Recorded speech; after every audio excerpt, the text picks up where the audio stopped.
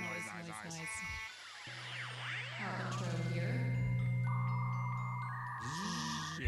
Welcome to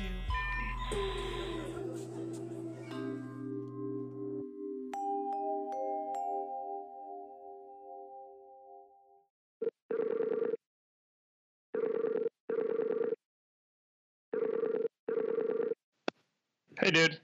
Hey, how's it going? My name is Chris. I'm Amy. Hi. Yeah. Hi, Chris and Amy. So, first of all, if you guys just want to introduce yourselves, that would be awesome. My name's Ryan Martin, and I am one half of Deus Records. My name is Gibby Miller. I'm the other half. The better half. I don't know about that. What made you guys want to start Deus Records, and where did the name originate from? Me and Gibby had briefly met in Boston in the late 90s. I barely remember it. I know Gibby probably doesn't really remember it, but Nope. Everyone was having a really good time back then. Flash forward to about I think it was 2002. Me and Gibby kind of had reconnected in New York City. We were both living there at the time. I don't believe Gibby was living across the street from me then. I think Gibby was were you still in Brooklyn then? Yeah, I was on Humboldt, I think. Yeah. And so we had connected through my roommate, this guy, Chaka Malik, and was like, yeah, you should be friends with Gibby. I'm like, I met him years ago and stuff. And we just Been there, done that. I don't need another round. I already know that guy. And so, yeah, we kind of reconnected and sort of just started hanging out again. And there's kind of a funny thing. I don't know if Gibby remembers saying this to me. He was kind of drunk. Oh, come on. Hold on. And by kind of drunk, I mean a lot. I got introduced to him by my friend Chaka, and Chaka was like, hey, Gibby, Ryan, man, you guys should you guys definitely should know each other. You're into the same kind of music and everything like that. Gibby, completely wasted, goes, hey, man, you want to be my best friend? and I was literally standing there going, I thought it was just so absurd that someone said that and kind of funny. And so I just go, yeah, man, I'll be your best friend. He goes, all right, cool. I'll hit you up tomorrow, man. We'll hang out. We'll be best friends. Walks out of the bar, straight up. That all took 10 seconds. Walks out of the bar.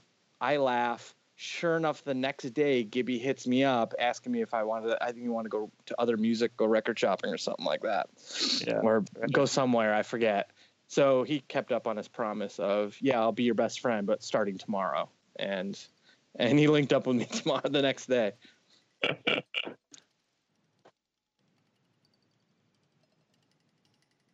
When Ryan and I met and started hanging out in St. Louis, wrong city, in New York, a big part of our friendship was sort of care packages and trading and stuff. So when we were in New York, I ended up living across the street from his apartment with Shaka for quite a while. And then he would bring over a cool t-shirt, and I would give him a CD, or he would give me a weird interview DVD or a weird obscure film that were on these ripped CDRs used to have before YouTube and stuff. You could watch rare movies on ripped CDRs and video files. And there was a sort of a weird black market for those to find really creepy, weird old horror films and stuff. So we just started I don't know, trading stuff like a bunch of kids that lived across the street from each other. And then when I moved to LA, that relationship continued.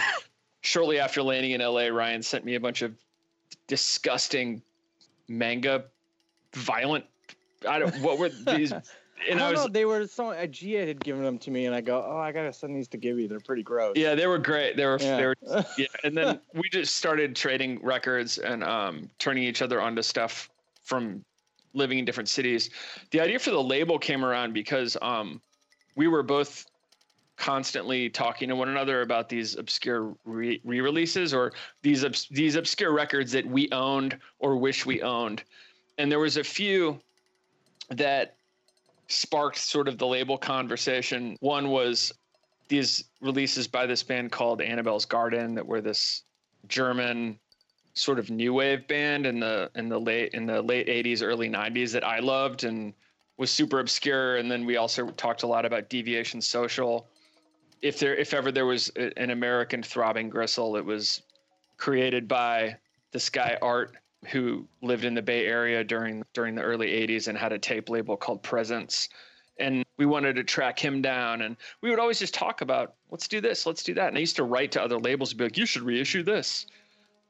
And then Ryan began working with, I'll let Ryan tell this part because this is sort of where it all came together. You should start when you started working for Genesis and work in arranging all of the stuff in the basement, and you found the tape. We found the early worm tape. Yeah. So I started working with Genesis Pjorge about I guess it'd be like 15 years ago or so, 16 years ago. And it was cataloging her archive that was being acquired by the Tape Britain.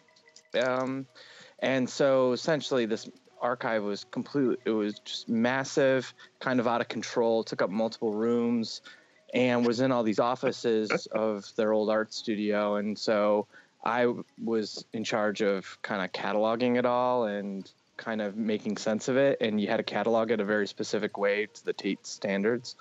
And so when I was doing that, I came across tons of audio tapes, literally thousands of cassettes and a lot of reel-to-reels, even reel-to-reel video. So it's like video from like 70s. And so I was finding all this really insane stuff. And a lot of it was the Coombe Transmissions recordings from the early 70s. It's before Throbbing Gristle.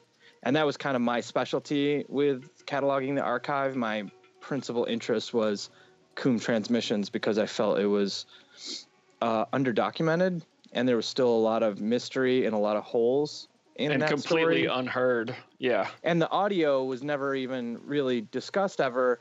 It was mentioned kind of in passing in the book, Simon Ford's Records of Civilization. You know, they talk pretty in depth about Coombe, but it's still like this kind of like really abstract concept until you get into Throbbing Gristle.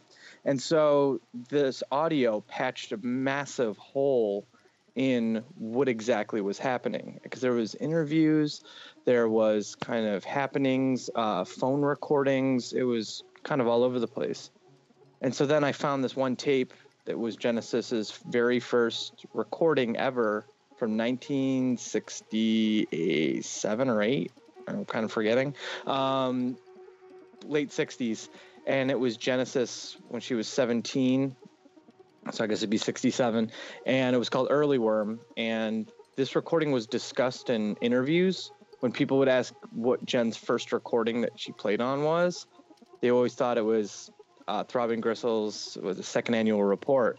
And Jen was like, always like, no, 10 years before that, I made an acetate called Early Worm. There's only one copy, and no one's ever heard it. Well, not only did I find the acetate, I found the actual reel-to-reel tape that they cut the acetate from, which is in obviously a lot better condition. And I said, wouldn't it be cool if someone put this out? And Genesis was standing there with me and just like, why don't you put it out? And I said, well, you know, I don't have a label or anything. And Jen was like, I didn't have a label when I started Industrial Records. I got that lecture, and I mentioned it to Gibby in passing. Like, I find these cool tapes. Jen said, I should put it out or whatever. Because me and Gibby had kind of, in passing, again, talked about releasing stuff with this like Deviation Social stuff that we were fans of and a million other things.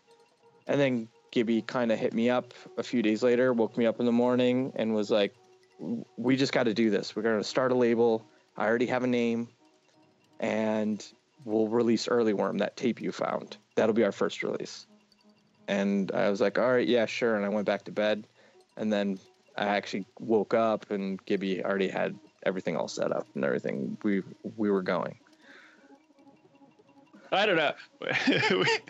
By everything going, I think he means like I registered like a URL and like a Discogs page, but I think that was as far as we got that day. You had like a design. You had like an actual like logo. Like, I went back to sleep and I woke up and there was like a logo design, a website in existence. I was like, I was motivated.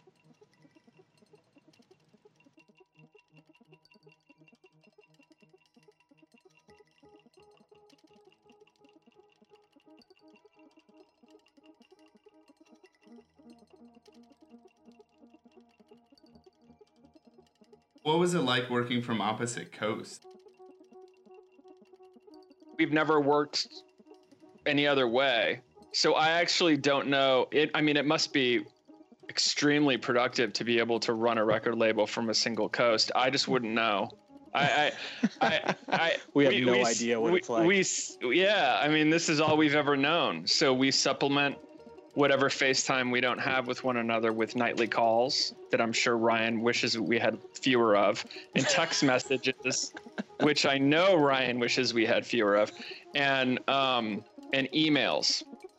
And we have a very illustrious labyrinthine network of Google Docs and Dropboxes that we use to sort of make up for the fact that we can't spin around in our wheelie chairs and see one another in person. Yeah.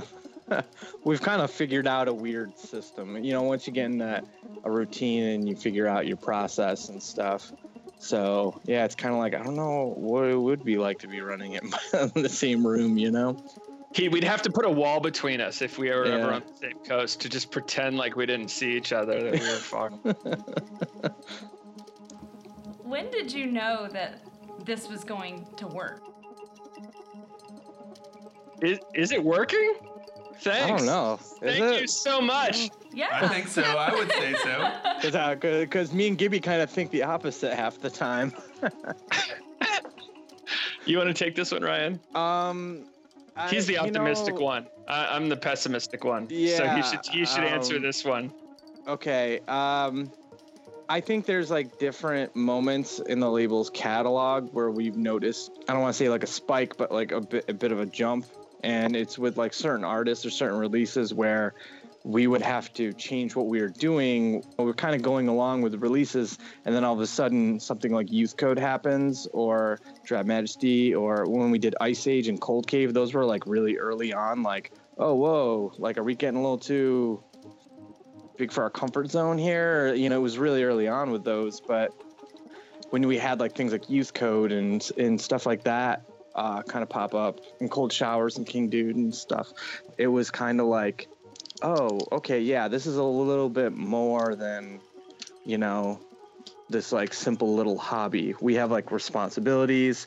We have responsibilities to artists. We have financial responsibilities. Like we have all these things that we just can't walk away. You know, like a little hobby label, you can just walk away from it. You'd be like, I ain't doing nothing this year. You know, who cares? I was gonna do this. I was gonna do some weird industrial thing that only 5 people care about. You know, it's no big priority. You can get to it when you want. Me and Gibby kind of just can't really take a day off from it. I mean, we do, but it's just like we have responsibilities to all these people and things, and we have to kind of keep this thing moving along. And that's when we realize that, when it's like, oh, this is kind of bigger than just me and Gibby's hobby. It's something else. Like it exists somewhere else, and other people connect into it and are dependent on that, and we're dependent on it as well. It became its own life. I think there's no one moment that happened. It was a lot of small moments along the way that built up into this, like, you look back and you're like, oh my God, wow, like what just happened? Yeah. I think you learn lessons pretty quickly, and an interest and engagement with what you've created is a really good way to learn lessons. So be it through distribution, or meeting the expectations of your artists, or providing something for an artist or for a vendor that you didn't even know existed, like having to like learn the language of what it means to run a label. And I think we learned some of those lessons early on, but I think we're learning every day. I think for me, when I felt like we created something that resonated with people beyond the artist was when someone got like a Deus tattoo, and then when someone came to the PTV show in New York, which was really early on, and someone said, "You guys are like my favorite label. I'm buying every record you put out." I was like, "Holy shit!" We've only put out 5 at that point. I know, but it felt so good, you know. I was like, "Wow, we're actually doing something that matters to people." And I always said, and Ryan and I have always said, that our drive for doing the record label, really, I mean, there's not much financial gains to get in doing sort of an obscure underground label, but it's a pure labor of love. But Ryan and I's drive was always just to create objects that we wanted to own back to that first conversation. Well, this person should put, you guys should put this record out. Or wouldn't it be great if this would get reissued? All right, I'm going to go to bed. And instead, we put it out because we want it on our record shelf. And I think I have a record shelf filled with my own releases. It just blows my mind.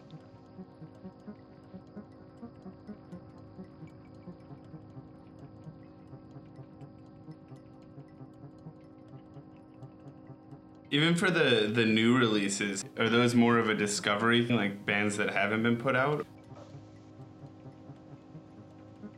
We get sent a lot of music. We don't really entertain demos. I'd like to say that we listen to every demo that came through, and we try to, but it's pretty difficult. Typically, we listen to music that is introduced to us through friends or through other bands on our label. We have in the past, when we're going through our demos, which I try to do at least once a week, we have found some really great artists through our demos. But for the most part, it's like word of mouth, and then it's like, this is for new acts, new artists, and emerging artists.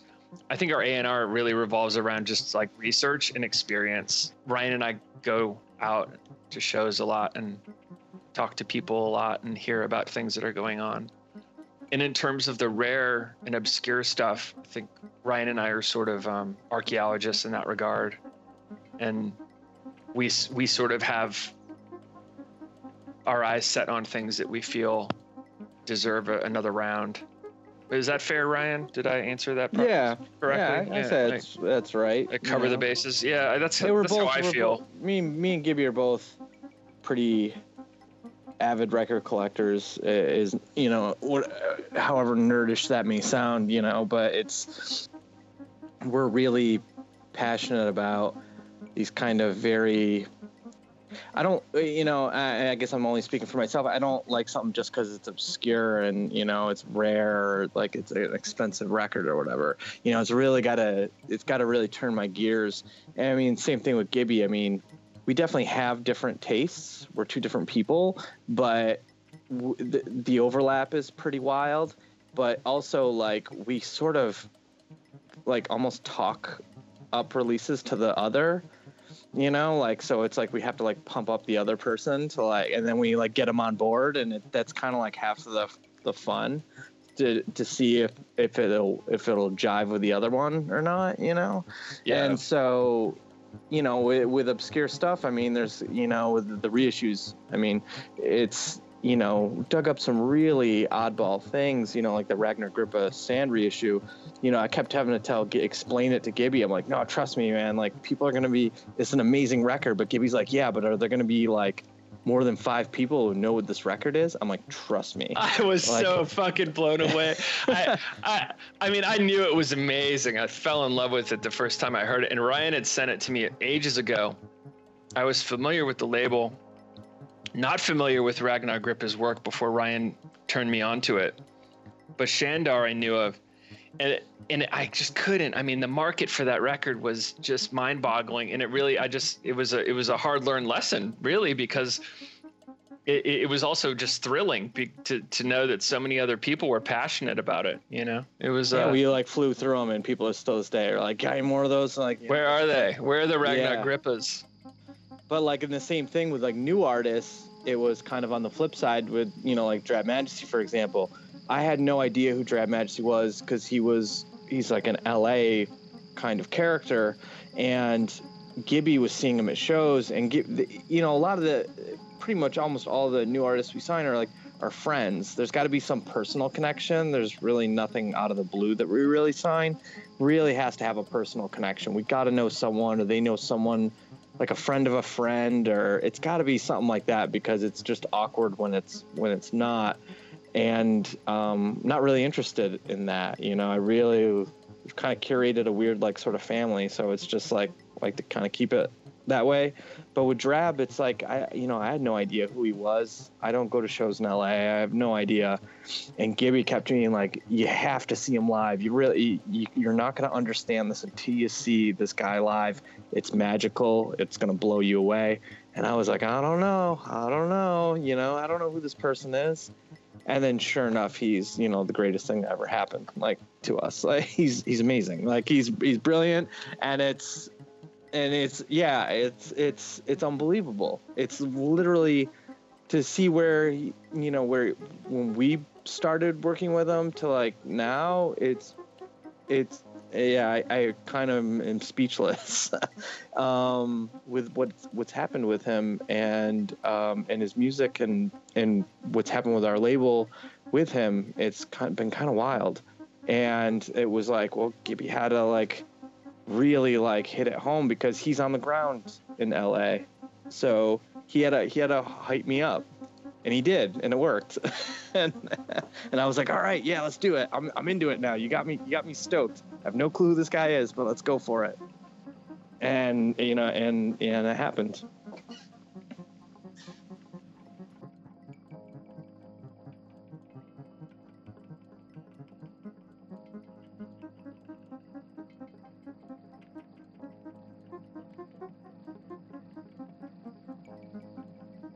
Anything stand out? Like you talked about Drab Majesty, and I know that the Coombe Transmissions is near and dear to you, but is there anything that you were surprised about? Surprised in what way? Like you said, how you guys are on opposite coasts, so you'll give this to the other person, and then you get them, and you're like, wow, this resonated with the other more than you thought. Youth Code really kind of took me by surprise, and that was another one. It was Gibby's friends there, but that was one where Gibby was like, hey, I have these friends, they've only played a couple like local shows called Youth Code, they played in a record store recently, and that was about it. You got to check them out. And the moment I heard the demo, I was like, oh, I'm so into this, I love it. And like that whole kind of whirlwind took me by surprise a little bit. And I have this like kind of really fond, amazing memory of like hearing Youth Code's first record for the very first time before anyone else had heard it. And yeah, it's just like a really sweet, nice memory that I have. And I kind of like replay that in my head whenever I'm like talking about Youth Code or reminded them. I'm like, oh man, that first record, like I remember like first hearing it and was just like, yes. Like this is it definitely filled a space, I think. Yeah. So I guess that would be mine.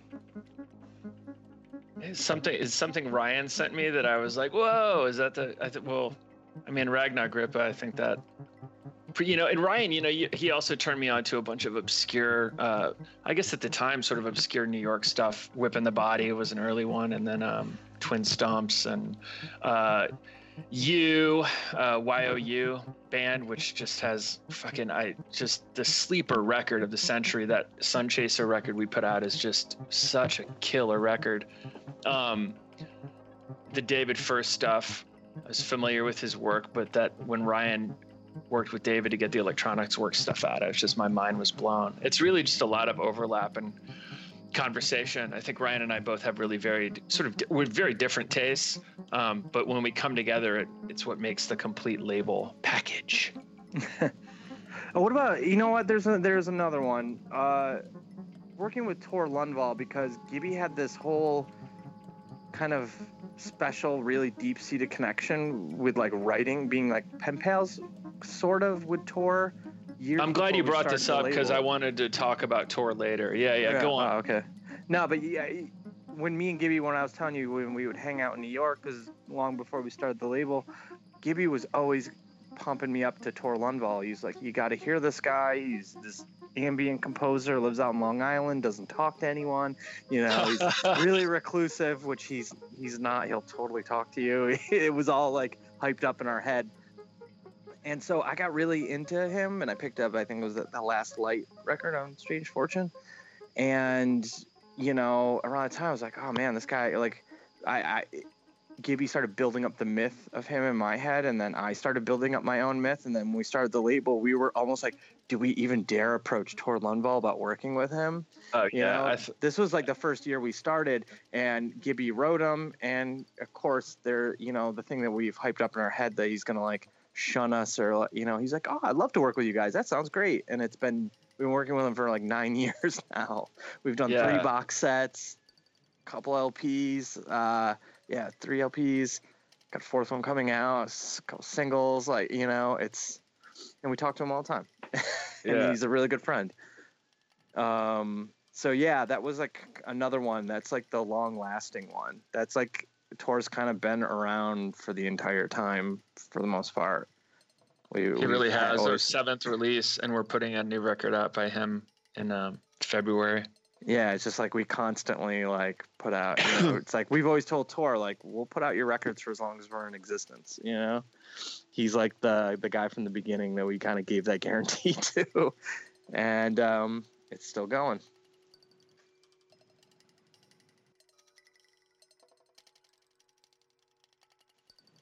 What do you see you guys doing in the next 10 years? Whoa. Be outside of the label? Or the label? All of it. Oh man, space travel. I want to ride that Elon Musk like underground drill or whatever he's building. Plants. Yeah. I don't, you know, working more with all of the artists that we love. You know, more records from all the bands we mentioned, and from, you know, upcoming stuff from Body of Light and from High Functioning Flesh, and maybe we'll get Aaron to come out and do another record working with Drew. I mean, you know, there's too many, we work with too many amazing people. I feel like I'm going to leave somebody out, but we have some great stuff coming up that I'm excited about we can't really talk about it because it's still in the works, but there's some great stuff coming up next year. So that's one. As for the other 9 years, I mean, I'll probably drink coffee. You know, there is something coming up that's quite special that is in the immediate future. Well, not the immediate, but next year again. Kennedy from Them or Us 2 has reemerged as an artist, going under the name SRSQ, and we're working with her to bring some music out of her new band onto vinyl next year, and that's really exciting. She, you know, when we first heard them, we were really blown away, and really excited to hear which she comes back with in her solo project, you know, given the tragedy of the Oakland fire and losing Cash and her previous band. But I think in a nutshell, just continuing to work with the artists that we love and growing the label. We have some sort of cool announcements related to our products availability overseas, which we'll be announcing in the months ahead.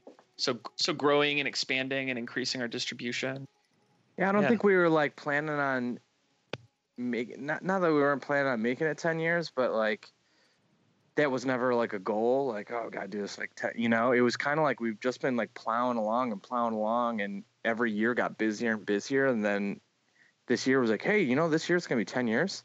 It was like, oh, whoa, I didn't even realize it. Like, it flew by. So it's like the next 10 years are probably gonna be, I'm gonna be like, I don't want to do this for another 10 years. And then all of a sudden it's the 20-year anniversary. It's just like, I just wasn't paying attention. Like, you know, I just was like too busy putting out records to like, focus on it. And then it's like, it just sneaks up on you. So that's the secret of running a record label. Put out so much stuff that you don't have time to stop. Yeah. That you literally lose track of time and space. What advice do you have for others that may be looking into starting their own label? Do it today. Don't start tomorrow. And doing it today means sitting down without interruption and pulling out a pen and paper and writing down what your ideal is and what you hope to achieve. Do some research and figure out what steps are required to achieve that goal. And do the first one before you go to bed. I would say, like, always, it's lame to do this, but learn the business aspect of it, because there's certain times where it's like, me and Gibby were like, oh, wow, yeah, we're doing this kind of, you know, thing now. And it's like, why weren't we doing this years ago? It's like, we knew about it. We just didn't do it. And it was kind of like almost like UPC codes. What are these? Yeah, and it made our life easier and better, and it made the label grow to do these things. And it was almost like we were stubborn about it at first. Like, no, it's got to be limited edition. It's got to be this and it's got to be that. And it's got to be, and then we're just like, why are we shooting ourselves in the foot? Learn the business aspect of it. I mean, you can do those things, but just do them in a really smart way that doesn't kind of harm you in the end. I think that's been a massive, kind of a really valuable tool for both me and Gibby, is kind of delving into the kind of economics of this and being practical about the way we operate things, especially because we're on two different coasts. You know, we really have to, we have a lot of weird situations that we run into that a lot of other labels don't have. And we have to be kind of more clever about it, but also we have product in two different coasts. So it comes in handy at certain times. So there's a plus and a minus to it. So it's just like kind of like learning those ins and outs of business things, like really boring stuff, but you know, UPC code registration and sound scan and stuff, you know, stuff that's just like bores you to death, but it will really come in handy down the road. Is there anything lastly that you would like to tell anybody before we jump off? You got anything you want to tell anyone? It's Gibby's birthday in like an hour. Stop.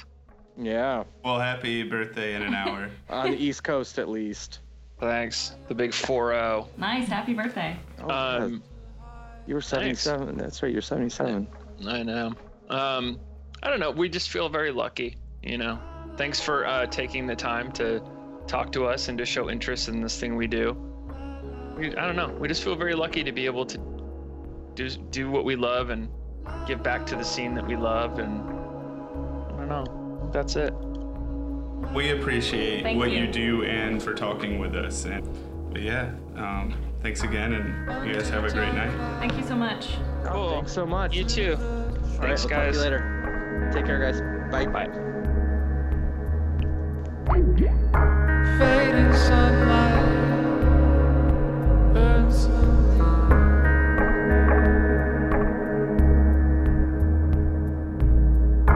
Safe in dreams, but lost in light.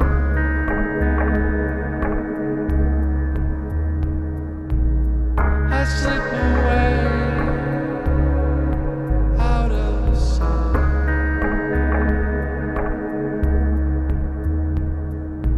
La la la la la la la la.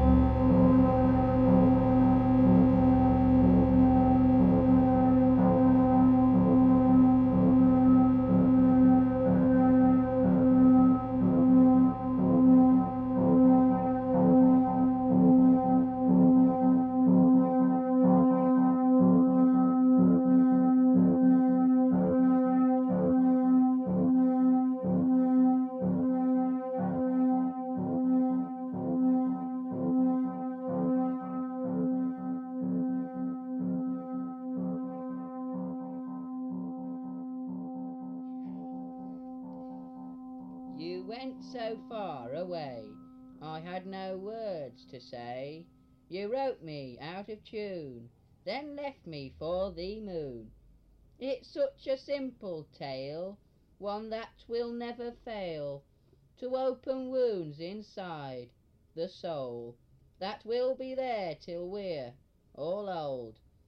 I couldn't help the things we did, or even words we said.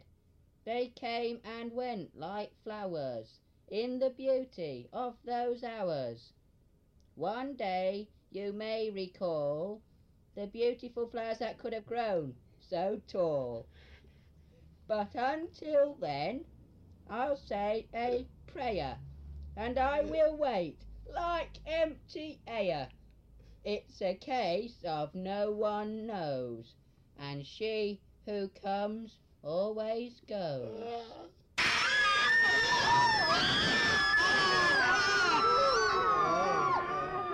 Thank you. My new poem. In the middle month of May, when I could say anything I wanted to, I met a girl with hair of gold, and her love was new. So I went out in the park when the night was very dark, and the people that I saw only made me want to swore.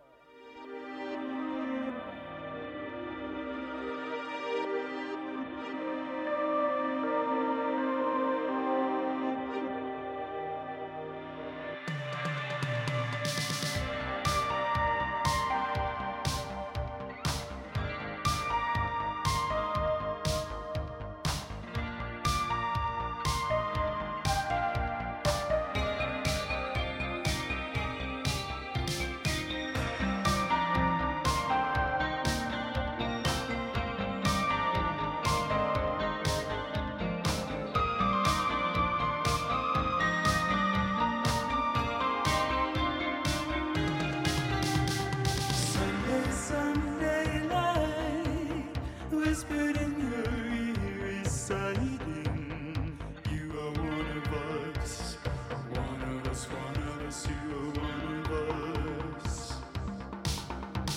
Sunday, Sunday night, from the damage in deciding, you are one of us, one of us, one of us, you are one of us.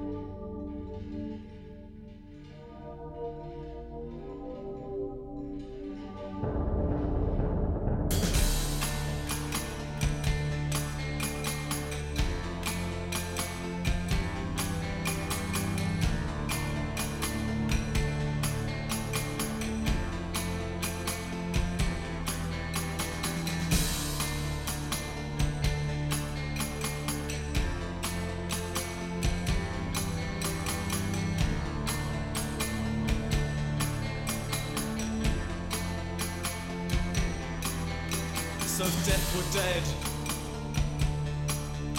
An age gave up aging. Diseases struck themselves. And dreams birthed ideas, birthed life. If foe became friend, and nature were king. If humanity honored animals,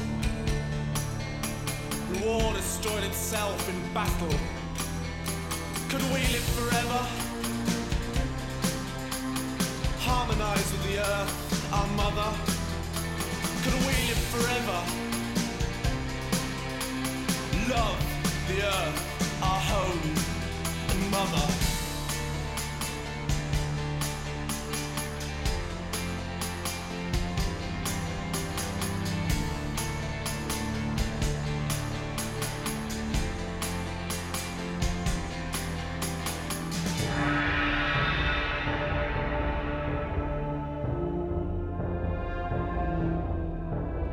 Father no longer fathered,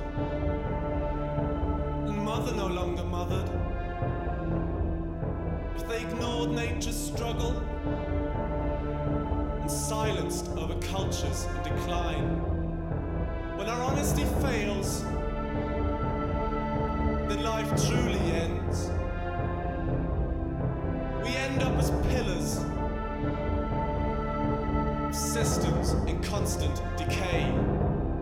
So we live never, destroy the earth, our mother. So we live never, kill the earth, our home and mother. So we live never, destroy the earth, our mother. So we live never, kill the earth, our home.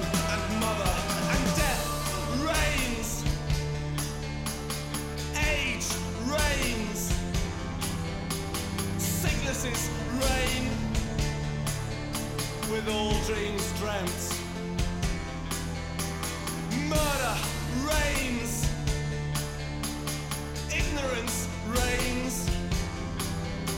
destruction reigns, with not much left to lose. So we live never, depart from our souls and our brothers. So we live never, kill the earth, our home and mother.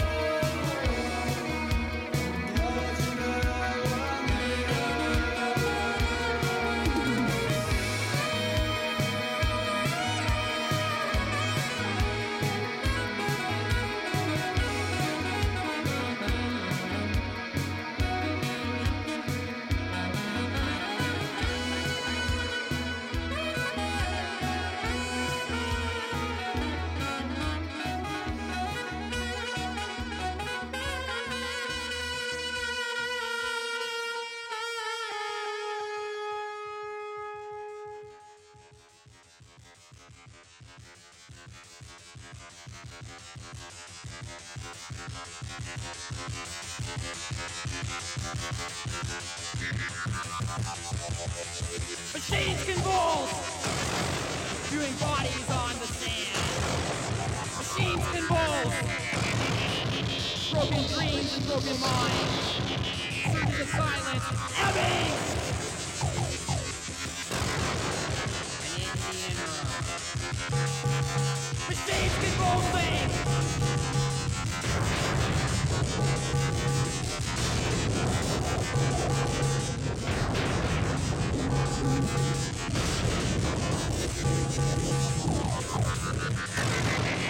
Machines convulse. Empty life, plug eternal. Machines convulse. Be continued over and over. An angry exterminator stands before us.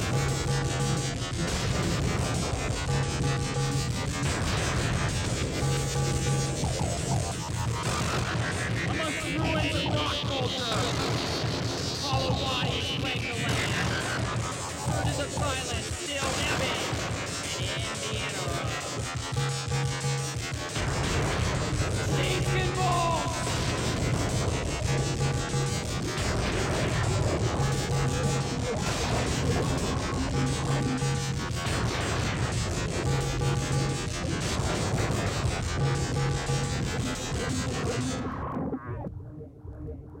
An unforeseen accuracy that cancels hopes and heightens fear. Should it be any different for a race doomed to cease, spewing destiny upon the sand? A destiny of man!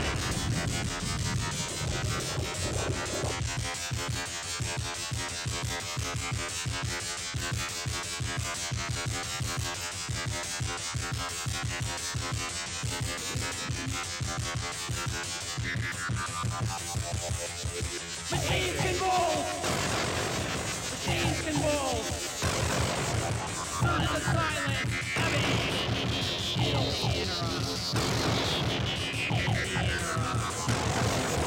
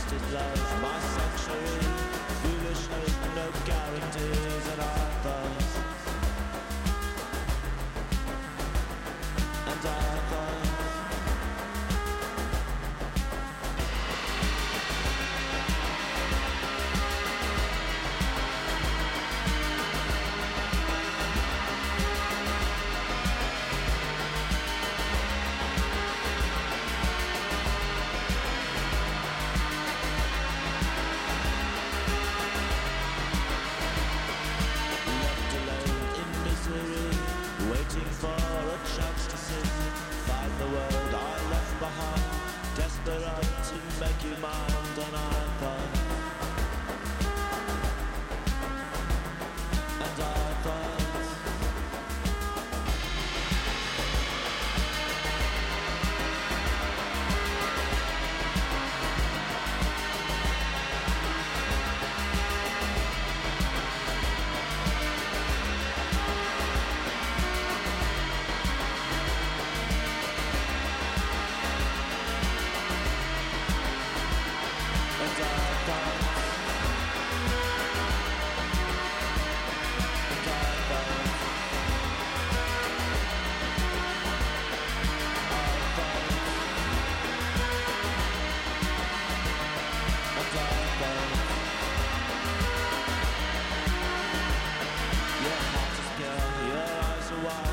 Beckons me to come inside. Distant love, my sanctuary. Foolish hope, no guarantee. Left alone in misery, waiting for a chance to see. Find the world I left behind, desperate for life, and I thought.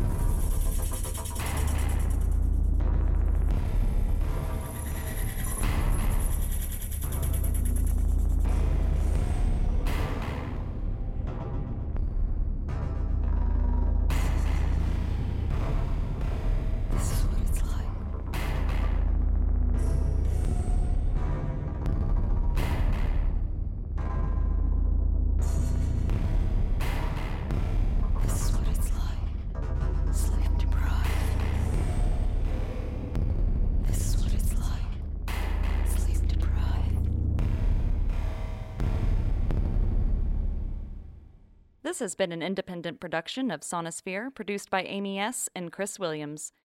Check us out at sonospherepodcast.com, subscribe on iTunes, and check us out on SoundCloud. Thanks for listening.